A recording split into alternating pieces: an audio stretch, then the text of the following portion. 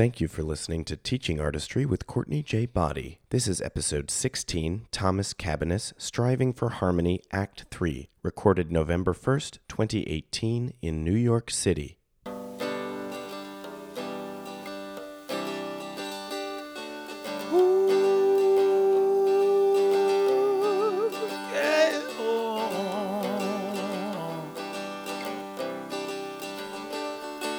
So damn tired of waiting on a perfect A plus B.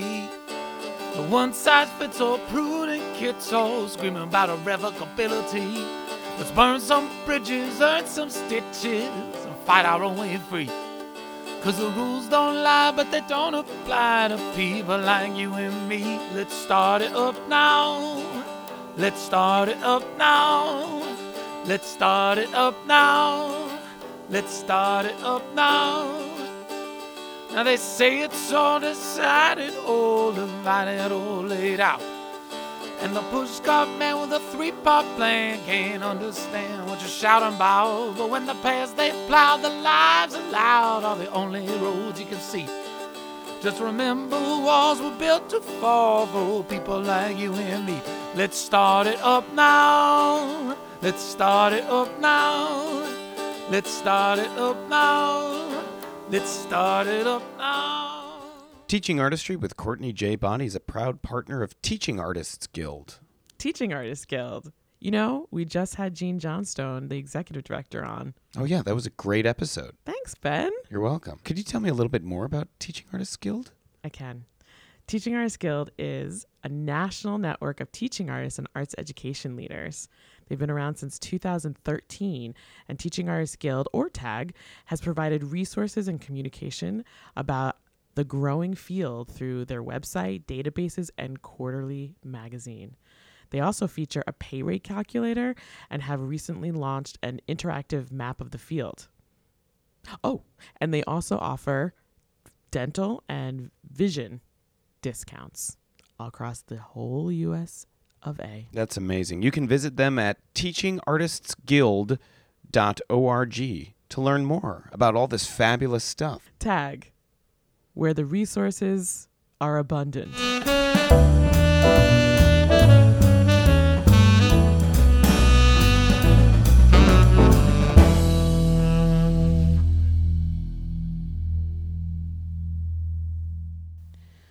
A white supremacist from Australia committed a terrorist act in Christchurch, New Zealand, in a mosque. This was a meticulously coordinated effort, and there were 50 victims, 50 people who were gunned down while praying. And he was caught eventually and filmed the entire thing, which I refused to watch. But in his rantings and his ravings on the various networks that he had access to, he cited his inspiration as other white supremacists, fascists, neo-Nazis, etc., including and actions thereof, including shootings like the AME Church and Dylann Roof. You heard about this a little bit in Act 2. He also mentions our president as someone who has been supportive of nativism. And for me, I've said this before, and I'm trying to do this, that, while we are living in dark times, I'm going to try and highlight the positive things and the hope. And what I find quite remarkable has been the response in New Zealand to this tragedy, especially by the Prime Minister, Jacinda Ardern, in terms of being there for the surviving victims, grieving with families in person, and respecting where she is and who she's being surrounded by, in terms of respecting certain aspects of their way of life. And to the government looking to adjust their gun laws so very quickly. So it's not just thoughts and prayers. That doesn't seem to be the only thing that they are looking to do. which, you know, I find it sad that I don't expect that kind of empathy or clarity or humanity from our current chief.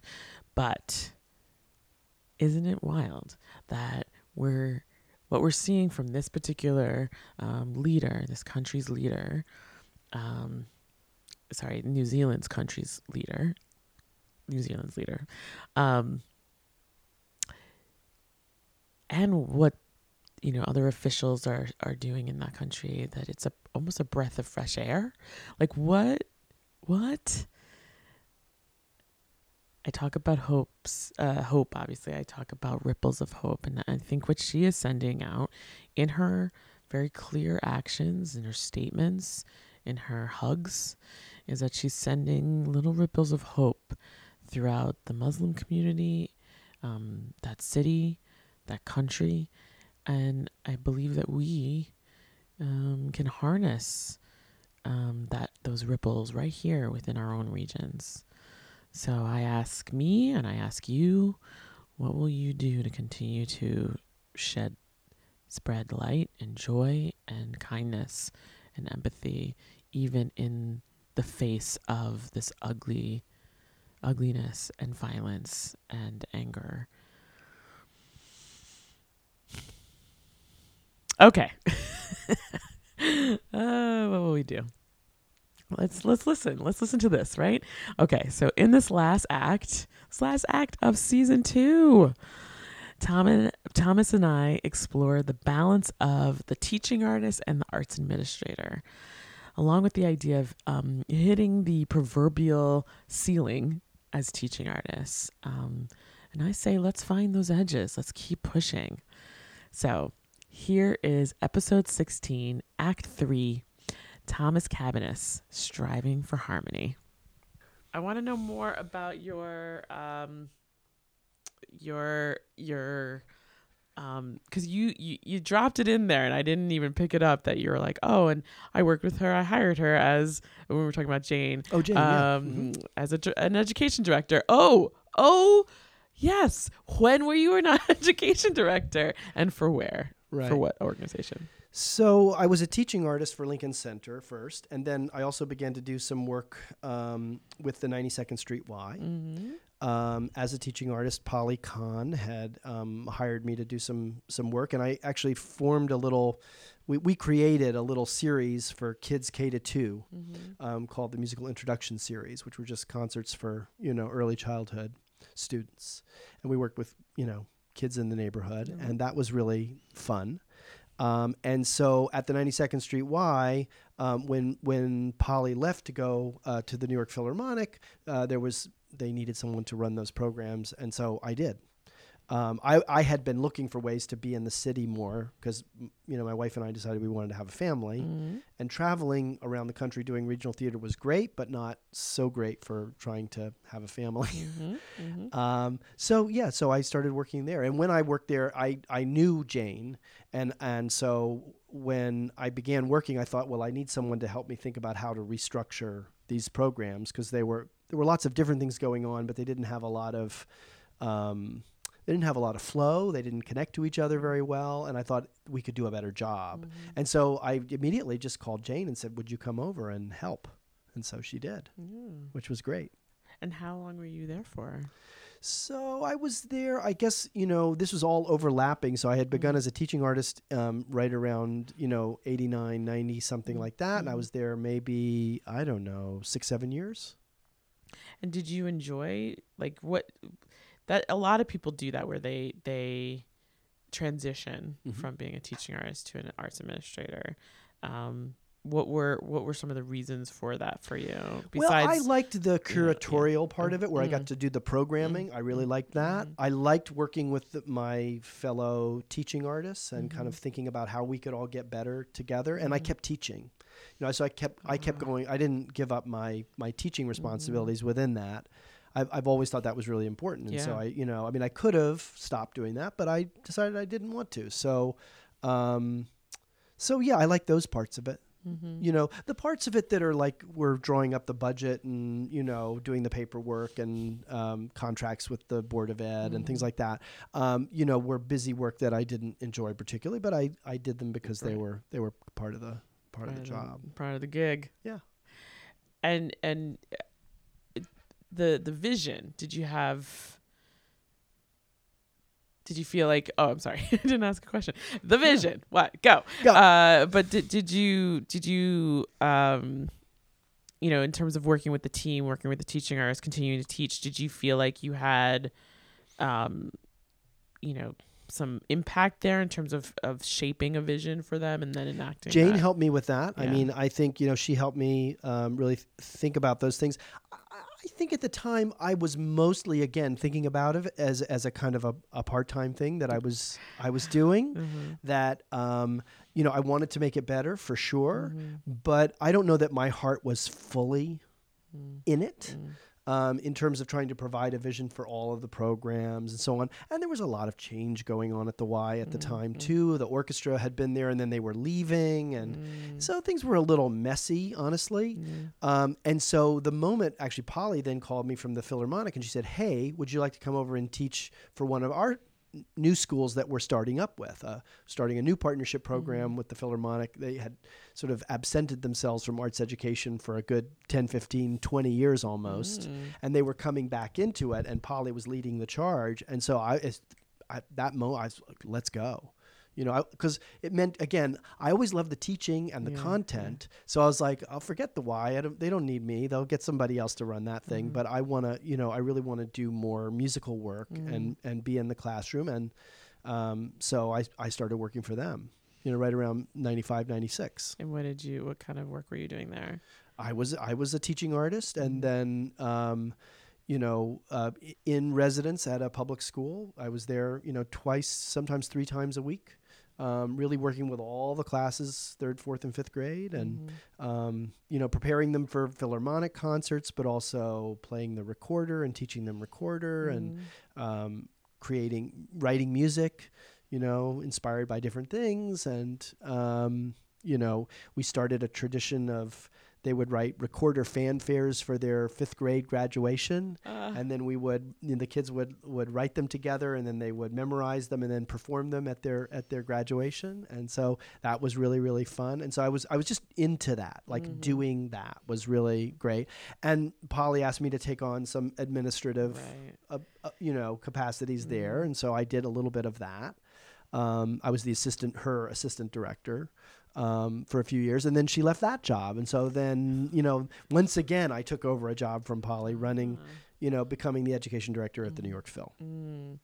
So it sounds like, cause I know some of the work that you do now, which we'll get into, but like, it sounds like if we were to think in percentages, so if you're you're working full time as an arts administrator, but a part of your time is teaching, let's say that's the 80-20.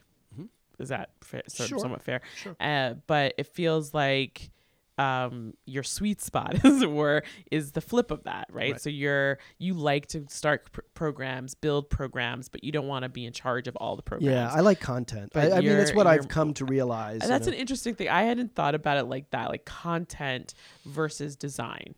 Right. And the administration that goes into design is different than the administration of content. Right. And so there is this conversation, I think, that a lot of teaching artists, I was just actually having a conversation this morning with some colleagues where we were trying to talk about leadership, or we were talking about a lot of things, but leadership was one of the conversations that came up around how teaching artists who've been in the field for 15 to 20 years and really like this is the work that they do and they love, but is there space, especially as we continue on this path of growing this field, of finding opportunities for leadership that makes sense for an artist as opposed to flipping completely into being a full-time administrator, which is not a skill set that everybody either want, like they may be able to do it, but that's not necessarily where the passion lies for some. Whereas there are people who would much rather do all the passionate stuff and not, or what their passion is the administration and not the teaching or not the content piece. Right.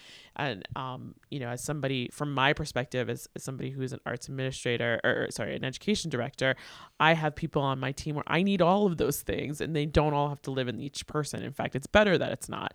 But I have to help everybody find that balance in certain ways. So let's talk about what you do now, because I do want to go back to what you were doing, but like, I love, I can't remember when we sat down and had drinks, if it was before or after you at the International Teaching Arts Conference in Edinburgh at ITAC 3, if you had done the I guess it was a presentation, but you made it a workshop of the Lullaby Project. So I can't remember the timing of that, to be honest with you, but I remember feeling really proud when you were leading this, having no, real history with you, but thinking, hey, I know that guy. And oh my God, this program is amazing.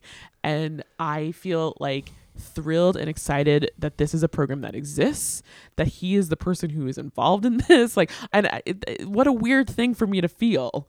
Anyway, so just to let you know that. But I've had you present about this twice in my class, right, or in 2 different semesters, because it's so beautiful. Could you tell us about the Lullaby Project? Because I feel like that's a big part of what you do. Am I right? Yeah. It's been growing, and with partnerships and so on, and so it's become a pretty big part of what I do.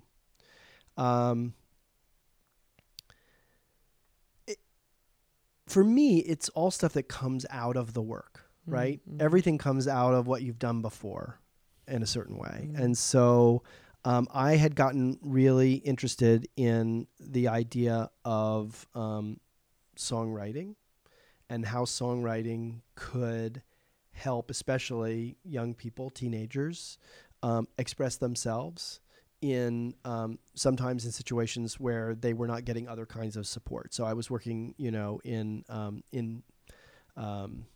a Neon in Harlem, in a probation center, really helping kids there. Again, write their own songs. And Neon stands for? It's right. in neighborhood. What does it stand for? Opportunity Network. I think it's Neighborhood Opportunity Network, and the E is small. Neon. Yeah, that's right. And I have been really inspired by doing that work. And so we were doing that work also at Jacobi Hospital in the Bronx, where kids were we had a group of kids who had chronic HIV and were having trouble with adhering to their medication regimens. And so the idea was, hey, let's get the social worker who runs their group. Let's work with her. Let's do a songwriting workshop as part of as an addition to what they're doing, and see what the impact of that is. I loved doing that project. I thought it was, the kids were amazing. They wrote amazing things. They were very brave. It was terrific. So it meant that we were working on the campus of that hospital, which also meant that we were talking to the hospital at large about, how music might be useful to them as practitioners, as doctors, as social workers and nurses.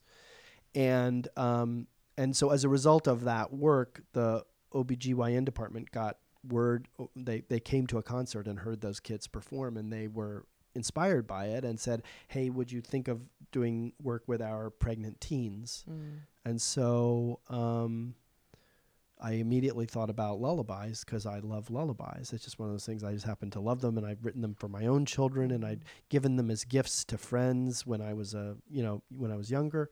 And so it seemed like it was kismet or something, and we immediately thought, like, well, how could we structure a project in which these moms would come in, spend a little bit of time writing lyrics. We could help them write the music, make it really singable so that they could actually use it, but at the same time do it with professional musicians so that there's some musical support for them.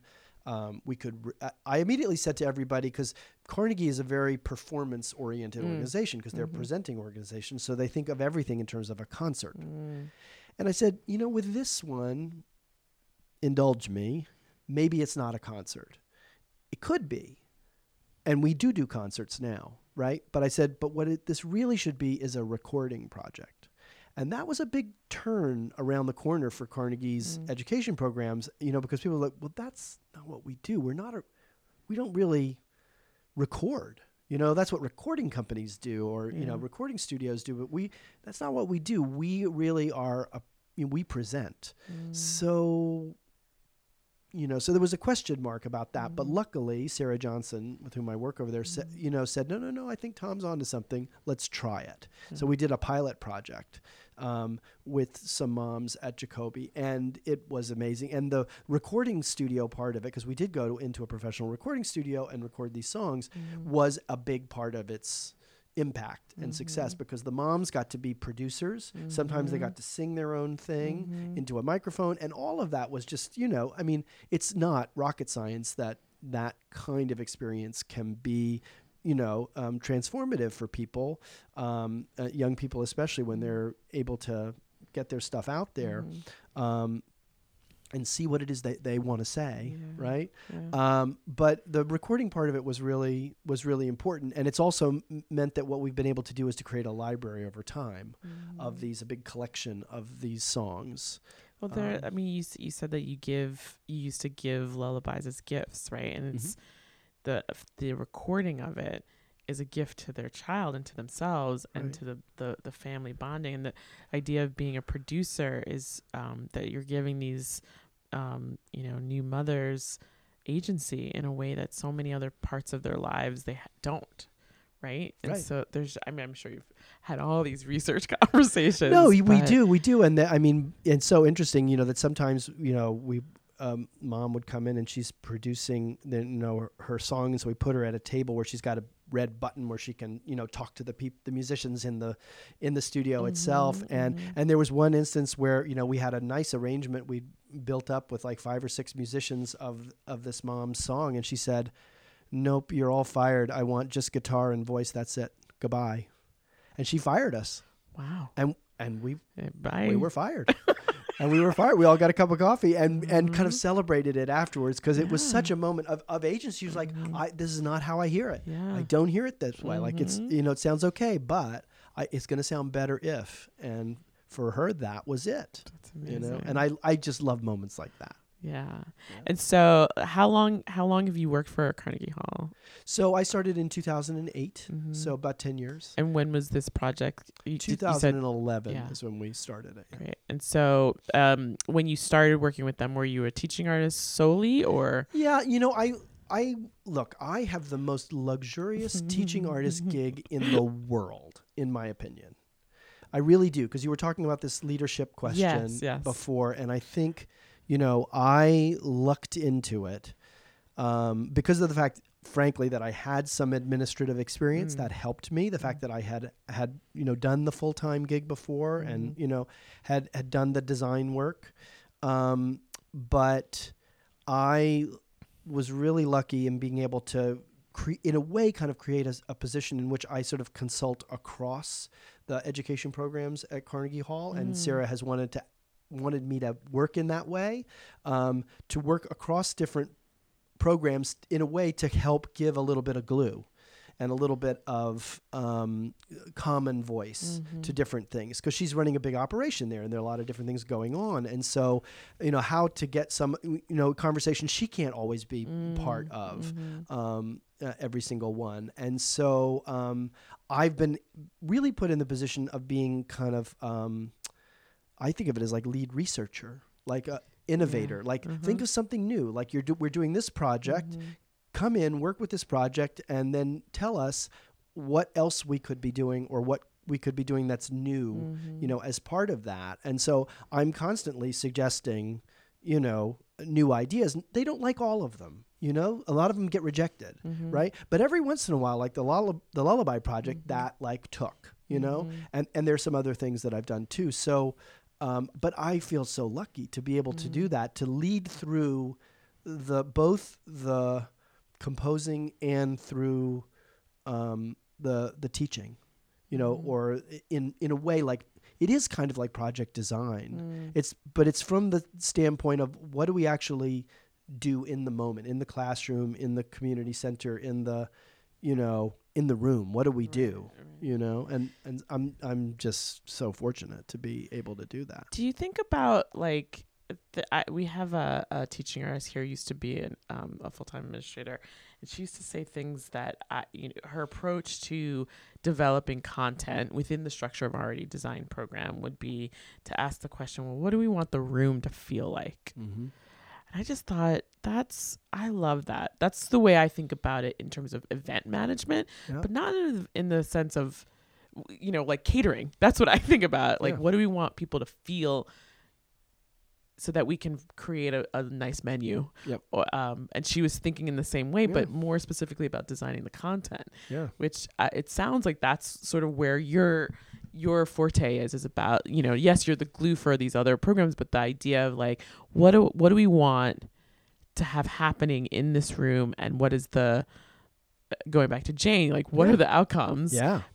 To me, that's the same thing as asking this question: what do we want these people to be able to do? Right.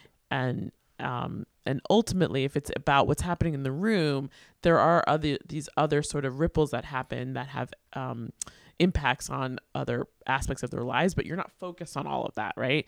This is a very simple idea. A new mom needs to bond with their child. There's a lot that can be going on in their life, but this is a simple idea. Bonding. And caring. And then the agency, and then the writing, and then and I love the sort of, we have a lot of conversation, at least in my sector, we talk a lot about process versus product. Right. So that idea of giving concerts, that's a product. And that has a very specific connotation, a very specific, it changes from the process. It flipping towards that, I think can be quite jarring for some people who are, not artists, professional artists themselves. But the idea of recording to me is really interesting. So one of the things that we do in one of our deepest residency programs is there's a lot of different ways that a residency can culminate, and it doesn't have to be in this idea of like a production or performance necessarily, but we've been doing a lot of videos. Makes sense. So either the kids have created a song, and then they create and design what the storyboard out the video, and then we create this video, and then the final day is like a viewing party, right? So there might be people who see the video, which is fine, but they're not the editors. They're not like, we're not a music, we're not into film, so it's not that part. But that to me is such a low focus way of being able to showcase what you've done. Absolutely. It also that sort of the kids being able to say, no, it should look like this. All of that agency, I think, is very, very important. And you have to build that in. You have to design it so that you can bring your best self as an artist, your talent, your craft. You can bring all that stuff, but it has to be designed in that there's room so that flip can take place. So that the person you're working with, as they gain confidence and interest, and as they become, invested in making their opinions known, there has to be room for that. Absolutely. Otherwise, it doesn't work. Yeah, and I think I've seen the video, the New York Times video, a couple times too, and I think about so often. And I don't think this is like a common, I don't know how common this is what I mean, is that sometimes we come in with like a preconceived notion of what this is supposed to look like, and what the content, what the filling of the content will be, as opposed to creating space for discovery to happen, and discovery on all parts. Like, I don't know what you're going to say. I don't know what you're going to write. I don't know what this music is going to sound like. Right. And that the filling of the container, like we create the container, and it's the participants who actually fill it in. Right. And I wonder sometimes if people, how in designing the content, people understand that part of it.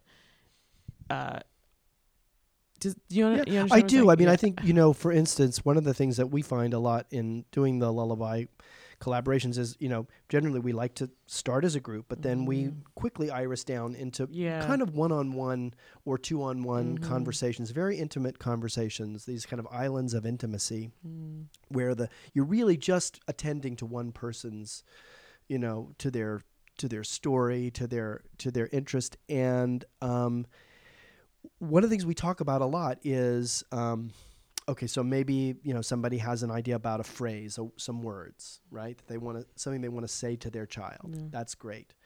And then you have that crazy moment of like, there's no music to this. What could the music be? Maybe they'll sing it, but maybe they won't. Maybe they'll feel like they can't, or they don't know how it goes, or they don't have an idea of how to start or whatever. So it's that moment is very important though, because if the artist steps in, if the musician steps in, then it's over. Yeah. In other words, they'll give. They'll Yeah, like, they'll be, okay, "Oh, whatever you think," whatever you right? think, kind of Yeah. thing. So the length of time that you've got to wait, and you've got to say, no, I can be silent for a long time if you're just thinking and you need some more time to think it up, and or I can do something that is very that has very little content to it, but I can at least place it underneath you while you think of your idea and give you room and space to do that. It's the hardest thing to do for all of us who kind of want to, we want to get it done. We want to accomplish it. We want to make sure that we write something or create something really cool. Yeah. But at the same time, if it's going to come from them, then you got to wait. Yeah. You really got to wait, and you have to be very, very patient. And there's a lot of risk involved in that too, because you can lose them in that moment too, right? Where they feel like, they couldn't think of it, and then they just feel insecure, So there's a real balance of trying to sort that out. And I feel like to me, that's so much of what teaching artistry is about, is how do you leave the appropriate amount of room, without selling yourself short. Because what you're bringing as an artist is really important too. You got stuff, you got goods, you got training, you know what you're doing. So I just think that's fascinating. Yeah. And that's what I think so do I find, as somebody who just explained, like, I don't understand music, but what I do understand, having watched the work, having been somebody who's been a part of, little workshops around this, is that room where it is about what I want, how I want this to sound, and that the artists are there to help give me a little bit of literacy, or be at the ready to try something out. And what I felt, or what I feel at least, or in my limited experience around it, is the no idea is a bad idea. Right? Like, let's try it. That risk taking is still low focus. Yeah. I'm like, well, let's just try it. Yeah. Oh, is that it? No, it's not. Okay. Well, let's Try keep something working. else. Yeah. Try something else. And even just the way you start with the humming, that's a very low focus way of getting us to start to sing. I love this program so much. I just think I think we're about excited it a lot. about it. We're excited about it. Yeah. Yeah. No, it's something to be very, very like I said, like I remember when you did that workshop, and that was a big room of people. There was like at least 200 people in that room or so, and you got us all to hum, and you got us all to sort of be in the moment of creating a lullaby and harmonize. It was just amazing. And then you're talking about this program. I'm thinking, this is amazing. This is just amazing work. And I don't know. I just felt very proud that this is something that is a part of our field. I think it's really great. I think it's good for the field. Yeah. I agree. Yeah. What now you work also at Juilliard. Mm-hmm. And so what you're teaching there? So I What are teach you a doing few there? different things there, but one of the things that, most related to teaching artistry is that I teach the arts and education class to the graduate students. Mm-hmm. So it's part of the graduate program, and it's a chance for students to learn about policy, to learn about the field, the kind of the way in which teaching artists operate in the world. So entrepreneurship can be part of that. Mm-hmm. It's a weekly seminar, and it's I feel lucky because I get to work with really, really talented musicians who are basically coming in out of curiosity. Like, how could this be part of my future career? Yeah. Which I think is really smart of Juilliard to have that. Yeah. And I feel like just thinking about conservatory, it's a conservatory, right? It's a conservatory. Yeah. Like, I don't know. I'm literally asking this question. Like, I don't know how many other kinds of conservatories think about having a seminar. I think they're of all arts beginning education. to. I think they're all beginning to. So, like Juilliard, I think everybody has this as an elective, as a something, not surprisingly, kind of on the margins of the curriculum, right? Not necessarily central. So I think, the next move that has to happen in conservatories is that it has to be more central and be part of a musician's training in a way that is required, not on the periphery. But that said, I'd say, Juilliard, led by Eric Booth, who really began that course at Juilliard, they've been at the forefront of trying to figure it out. The movement's not fast enough for me, but it's moving. Yeah. So, have I hit all your jobs? Have you? Where else do you work? What else do you do? No. Those are the things I'm doing at the moment. I mean, I do a lot of other things at Carnegie Hall in that I'm also the composer in residence for Link Up. Oh, what's that? It's an orchestra education series for grades 3, 4, and 5. And it's a big interactive play-in that kids come with their recorders or their violins to the orchestra hall, and they play with the orchestra. So the idea is not that you come for a concert and you listen, but you come having learned all the songs and you play with the orchestra. Wow. And it's done with 110 orchestras around the world. So the same program that we produce here in New York goes out to those places. We have 4 different shows. And so I've been spearheading creating interactive pieces that really have a kind of a designed place for kids to play and sing and dance even. We did a piece that involved dancing from their seats in the orchestra hall. Yeah. So, it's that's been a really, really great program that's grown since I've been there. We had 9 partners when I started, and now we have 110. Oof. And we're growing every year. So that's a very exciting and kind of a big operation. And I love it because in a way I do my little part here in New York with the New York shows, but then it all goes out to different places. So. That's amazing. Yeah, they do it in Charleston, which is my hometown. So I actually host the concerts down there just for fun. Why not? Just because it's home and it gets me back, to the beach.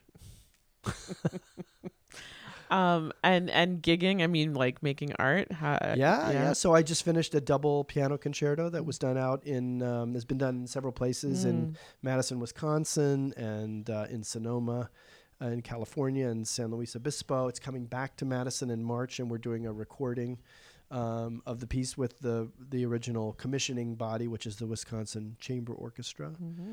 And out of Lullaby, I'm also making all these crazy operas for babies. Yes, I wanted to get to that. Yay! How do you pronounce the latest piece? Otoy Otoy. Otoy Otoy. Yeah, Otoy Otoy. Otoy. That's hard to say. Otoy Otoy. Otoy Otoy. Well, it's part of an invented language that is embedded in the piece. So, and all the names are kind of like that. So there's Owl Owl Oo, and there's O Roosteroo is another character, and there's O Crow Crow, and then the title character who is Otoy Otoy. Why do you like? I like birds. Yeah, birds are good. I was reading. I didn't get to finish the second. Part 2, but I was reading the blog because I missed the show because I just couldn't get myself together on a Sunday. Anyway, Lauren came, which is nice. That's good. So Lauren Jost, who's been a guest on this podcast before, makes theater for babies and toddlers, came to see the piece. And what did she have to say about it? Well, we just had a great time realizing how much we had in common, working with these same populations, so many of the same concerns about sensory items and materials and, kind of the physical fabric and the tactile objects that the kids touch and the space and how the space gets treated. So there were so many different issues that we realized we had in common. So I think now we're just looking for a time to, I think that's great. Compare notes. Spellbound is actually a part of the New Victory season this year, which in the spring. Amazing. They've been a LabWorks artist or group for a couple different years, and this is a piece that the piece that is being presented, The World Inside Me, was developed through the LabWorks, and also has a series of teaching artists that have worked with us. So I'm so glad that she got to see it, but I'm curious because I as somebody who focuses on school engagement, I actually don't deal with babies so much. I mean, toddler shows definitely for 3 and 4 and up, but if in the school sector. But I love baby theater. I think theater for the very young is so sorry, I'm thinking about theater for the very young, but this like is theater just too, pieces so for the theater very with young, some music, that's all. In the early childhood sector is vital. So what were some learnings that you had beyond, what you just already said about materials and that kind of thing? But so, had you ever made any works before? No. For this age range? No. So what was the age range again? Baby, like 0 to 2. 0. Yeah. To 2. That's to 2. Yeah, and when so I've done this work in the United States and in Norway, and I've done it with a collaborator from England, in part because this work is much more common in Scandinavia and the UK and Australia. They do it than it has been here. The theater world is ahead of the music world in this regard. The Metropolitan Opera recently did an opera for babies, but they imported it from Scotland because they didn't create it. So did you see that? I did see it. Yeah. And what did you think? I loved it. It was fun. Fun, very different in that it was very much trying to, put forward what you can expect from an opera, and so it was really good. It was really sensitively and beautifully done, but very operatic and very and very much trying to kind of replicate the sorts of experiences that you would find in a grown-up opera, in quotes, which I would say was not really the kind of thing that we were working on. We were really trying to create a piece that was centered around the experience of the child, babies. Yeah. But that said, the piece that they did at the Met was great, and it was beautifully, and I thought the composer did a great job. So this has been, this was fascinating for me because I didn't even know that this work existed until I met, virtually, I met the librettist that we ended up working with, Zoe Palmer, who had been doing these pieces in East London with a group called Spitalfields Music. So Zoe, I originally got in touch with her because they were doing some lullaby work at London Hospital, and I was curious about it, and so I called her up and I said, hey, tell me about, let's compare notes. We must have a lot to, share since we're both doing lullaby work. And indeed we did, and, but out of that, she started to tell me about these, as she called them, rumpus operas, right? Or immersive music theater pieces for babies. And I was like, what are you talking about? And I also have to admit that she sent me to a video link to look at one of the pieces.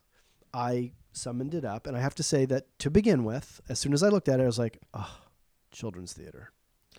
I did. I had that thought. I really did. I was like, oh God, like children's theater in a way that was not good. It was like, I was like, oh, really? I mean, I don't know.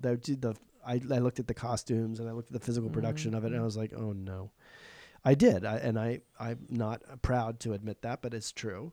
But then I watched the whole thing, because this was like a 25-minute video. It wasn't a 3-minute video. It wasn't a trailer, right? It was the whole. And so I watched the whole thing, and as it went on, I realized that it was fascinating, and that actually some of the things that the kids were doing were amazing. And some of the interactions between the artists and the kids were also amazing. And the more I watched it, the more I liked it. And I was like, so whatever I started with, some kind of prejudice about it in my head, quickly sort unconscious bias, perhaps? Unconscious biases, exactly. Right, or conscious bias. I was biased. Oh, you said it out loud. Yeah, I was just biased. Plain old biased. But the more I watched it, I was like, well, this is really interesting. And so then since I had been working with this vocal improv ensemble, I began to think, ooh, is there a potential here? Because Zoe kept saying it's really important to have artists who are flexible, who can do things in the moment, on the spot, that kind of thing. And I was like, well, I know a whole group that I'm working with who are like that now. So we began to, sort of figure out that we might be able to work on something together. But I guess I've just really been finding out how joyful it is to be in a really abstract place. I've always loved that about music, right? That I could write an instrumental piece of music that could just be a piece of music without any other agenda than itself. And in a funny way, that's true of operas for babies too. They don't need to have a strong narrative or story. They can have an arc of experience, but they don't need to have the nuts and bolts of dramatic conflict. They don't need to have those things. They need other things. But they can also, they can be very free in their treatment of artistic elements. And that is just so liberating, to be able to work in that kind of a space. And the babies are there. They're with you. They are with you for that. Yeah. They will go there, right? Because they don't, there's no judgment about that. Unconscious bias or no, but there's Right. no preconceived notion of what theater is supposed to be. Right. And so you do have to take into consideration developmentally Yeah, where they are. that's So right. sitting in a seat is not the thing, right? Exactly. And I agree, like it doesn't have to be linear. It doesn't have to have so all we're on those, cushions on the yeah. floor in a circle, and we're and kids are free to move and to interact and to touch and to feel and to be in the thing as much or as little as they want. And that is that's terrific to watch and to experience. But from the greedy part of the artist too, you're released to create things that are sort of just plain old wonderful, full of wonder, and that's okay. Yeah. Well, that goes back to the discovery that I was talking about, and the space for that. Yeah. That the audience can participate or behave however they need to behave, and this will work in and around them and with them and for them. Right? I mean, it's a similar concept. Yeah. And so what an exciting learning experience for you. Yeah, no, it's been amazing. And what happens now with this piece? So we've done it 3 times now. We premiered it in 2017, then we took it on tour, and we actually just around places around the city. So we did them in shelters and in clinics and places like that. That was really fun. We did it without any of the theatrical values. We would just perform it wherever, So the production had a different feel to it, but it was really fun. We've been asked to hold dates at a variety of places around the country, in San Francisco and St. Louis. And we're also creating a new piece. So we have a co-commission going. Carnegie Hall and the Minnesota Opera and others are part of a consortium that are creating a new piece that we're generating here in New York City, with members of our Moving Star Vocal Ensemble. And that's called Nooma, Nooma. And it's really a piece about breathing together. So about mindfulness and breathing together, mother and child. And so it takes place with 3 women, and there's lots of parachute style fabric that we use in the piece. And we're working on that now. So developing that, and we'll premiere it in April. So Otoy Otoy, I hope will have a future life, and we'll be able to run it in different places. Every time we do it, there are lines out the door. So, and so I feel very privileged to be able to continue to give it a life, and our ensemble loves doing it. So I hope we'll do it more. I find your job fascinating, at least at Carnegie Hall, that you are able to take this idea of, I don't know, you have this lovely spectrum of art making, art creating, and teaching, and there's there's a blurriness to it that I find really intriguing. Yeah, I like the blurriness. That's really good. Yeah. I also do the music educators workshop there. So once a month we have music teachers from around the city who come, and we work on musical creativity in the classroom. How can you increase and improve the kind of composing and improvisation that goes on with students in a music classroom? And the music teachers are terrific to work with, and so we get to do a lot of interesting projects with them. And they, in turn, inspire their kids to write things, and then some of those things get performed at Carnegie Hall. So, that's also a really exciting. I love doing the music educators workshop too. And that's just real straight ahead kind of teaching artist work, like lead some workshops and So I guess we've been talking for a long time, and I could keep talking to you, but I wanna respect your time. So I'm thinking of like a few winding down questions. Yeah, let's wind down. I've been wanting to ask this since we started talking, actually, but now that I have a better sense of sort of the trajectory of your artistic experiences, both in on a professional level as an artist and as a teaching artist, I'm curious, when you really think about all the things that you've done, what are you most proud of? Yeah, good question. I mean, I'm lucky, but I guess, look, I'm very proud of the Lullaby Project because I feel like it's created a community, and the communities of music teachers that I work with are fabulous.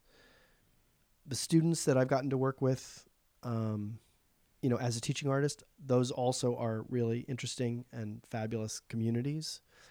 But I feel like with the Lullaby Project, we've gotten the chance to create a new community that sort of didn't exist before. Or if it existed, it didn't exist in the explicit way that it does now. But so when there are people from, the University of Colorado Boulder who are researchers who are doing the Lullaby Project with Native American populations in rural Colorado, and they're talking to us about that moment of, co-creation between artists and moms, and we're learning from them about the traditions and the rituals that they're tapping into when they do this work with that population, which is so powerful. I feel like that's a community that might not have been speaking amongst itself in the way that it is now. And I feel that makes me very proud. I feel like I could step away from it tomorrow and there's still a ring of people who are interested in this work, and that and maybe I'm wrong, maybe it would whatever, but I think I'm right. I think that the work itself is interesting enough that I could walk away, even in a way that Carnegie Hall could walk away, that it's created a group of people who are really interested in sharing their practices with one another. And so I guess I feel especially proud of that. That's great. We didn't talk about your family, but I was just curious, like you have kids who are how old are your kids? 23 and 20. 23 and 20. So one's in college. Yeah. And one just got out of college. Yeah, right? one just graduated. And I'm just curious, like, one, they grew up here, right? New York City, yeah. New York City. Yeah. And so I brought them to the New Victory Theater. You did? Sure. Of course. What? I didn't realize shows. that. Yeah. Absolutely. Well. It's good. Yeah. It's good. It's a good place. But so I guess that is my question, as an artist, how did you engage your kids or have access or give access to your kids in terms of arts engagement? Yeah. Well, my older son, Will, I can remember, having him Babe in Arms, in a box in Avery Fisher Hall. Since I was education director there would be concerts going on, and I would bring him in as long as he could kind of hold it together. But then I would, dash out into the hall and we'd play and have some toys out there, and then we'd go back in. When he was, I don't know, maybe 7 years old, I took him to hear Janacek's Sinfonietta, conducted by David Robertson, which is the biggest, loudest, honkingest, amazing piece of music, and I don't think he'll ever forget that. They had amazing access to just the arts in New York in general, but also they went to the school where I was a teaching artist. I got my kids into their elementary school because I was considered a member of the faculty. Wow. This has all to do with the politics of New York City public schools, and that's deep and strange too, but I was lucky. I was still the teaching artist, at Will's school when he was graduating from there, and which made him feel weird and uncomfortable and proud and all the things that you feel. But both of the kids ended up singing in the Young People's Chorus of New York City. Which was the greatest thing we ever did. That was amazing. They both started when they were basically 7 and went through till they were 18. Oh, wow. And they both traveled around the world with that chorus. They went to China and Japan and South America and Wales and Switzerland and, all kinds of places singing.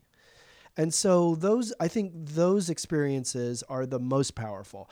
I got them access to the Philharmonic and Carnegie Hall and the Philadelphia Orchestra, but and mostly they like playing with the walkie-talkies.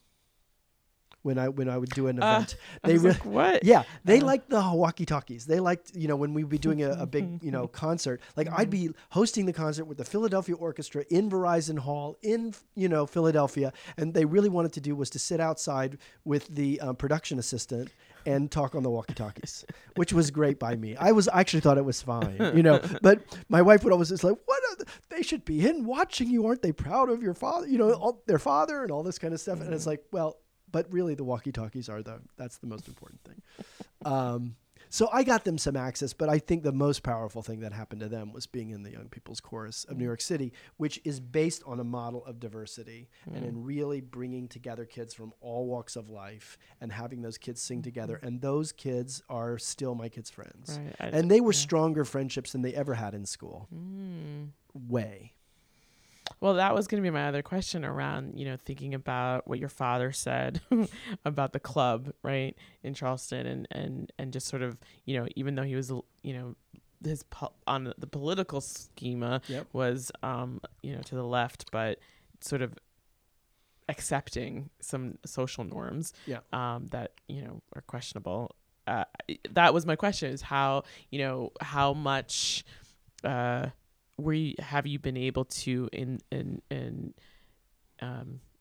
inculcate the right word, but help your kids engage with kids who are not in their social class or race or ethnicity? Well, I think the YPC, I think the Young People's Chorus was the way that was the strategy that we employed. Public school was part of it, but then the YPC was really was the most powerful, the most effective one, the most effective strategy. I still think it's complicated because even with all the things that we do, right, we're still operating in social streams that are the recipients of a lot of history. And so, I feel proud of some of the things that we've done and not so proud of others. And I feel like they're still working it through. My son, Will, is living in Chicago now, and he's actually trying to find his footing and life as a musician in Chicago. What does he play? He's a producer and singer and led his a cappella group at the University of Chicago group. But he's also a keyboard player and, looking to form a band and doing a bunch of things, trying to sort it out. But in all of his decisions about like where to live and who to be with, and everybody's still trying to work it out, right? How can you be a reasonable, supportive, politically responsible citizen in a world that is pushing really hard against it? The idea of continuing to push the sort of what do you call it, the pigeonholes that they keep trying to put all of us in, and the wedges that they try to keep putting in between people is and they, the proverbial they, but that's where I'm at. I often ask the final question is often a question about what would the world be without arts, but I don't think that's the right question to end on. So I'm going to ask you this question because I feel like, we could have follow-ups. I would love to have you on a panel when I get to another panel or live discussion at some point. But I'm curious about two things actually, and then we can come to a close. One,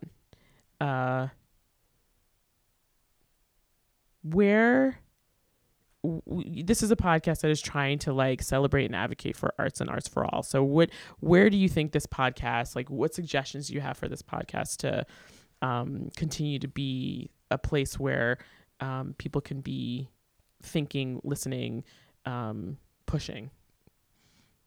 Is that the question? I think that's the question. Yeah.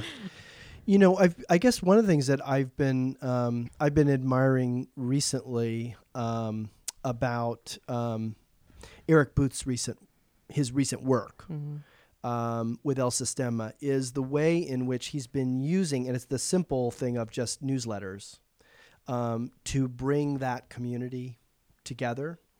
People who do El Sistema style, and there's a lot of controversy about El Sistema, and it's a music learning program based on work in Venezuela that is widely done now in the United States by orchestras and cultural organizations.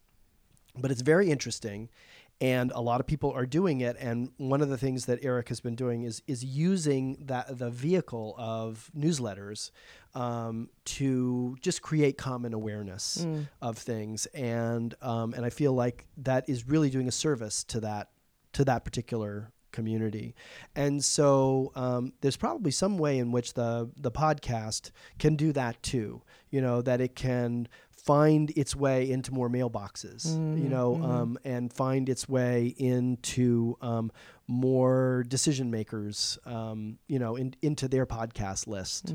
And so I don't know all the ways to do that, right? But that's probably one thought is to what's the campaign that will result in the podcast making it into you want people to be listening to it while they're exercising or driving a car to their yoga class or whatever it is that they do. And then in terms of the teaching artist field, what are conversations that aren't happening that should be, and where do you see where do you see this field going in the next decade? So now you're going to be sad this is the last question you asked me, because I may not be able to do it quickly. But this is something I'm very passionate about, and it gets back to something that I said that I feel very lucky and privileged to have this role at Carnegie Hall, where I'm a kind of a researcher. I'm a kind of an teaching artist leader. I'm there are lots of leaders at Carnegie Hall. I'm not I don't have a position there like that because it isn't that way. But I do have a special I have a special contract, a consulting contract with them that allows me to do that work, to innovate, to try out new things, to try pilot programs, and I think there needs to be more of that.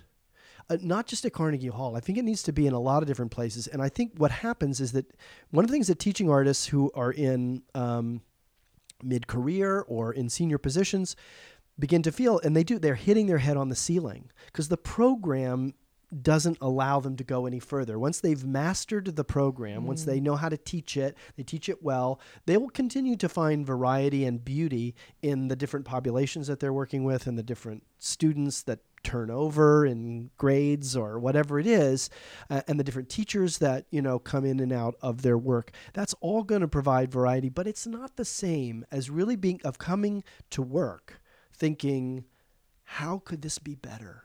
What else could this be? why not try this? What if we did that?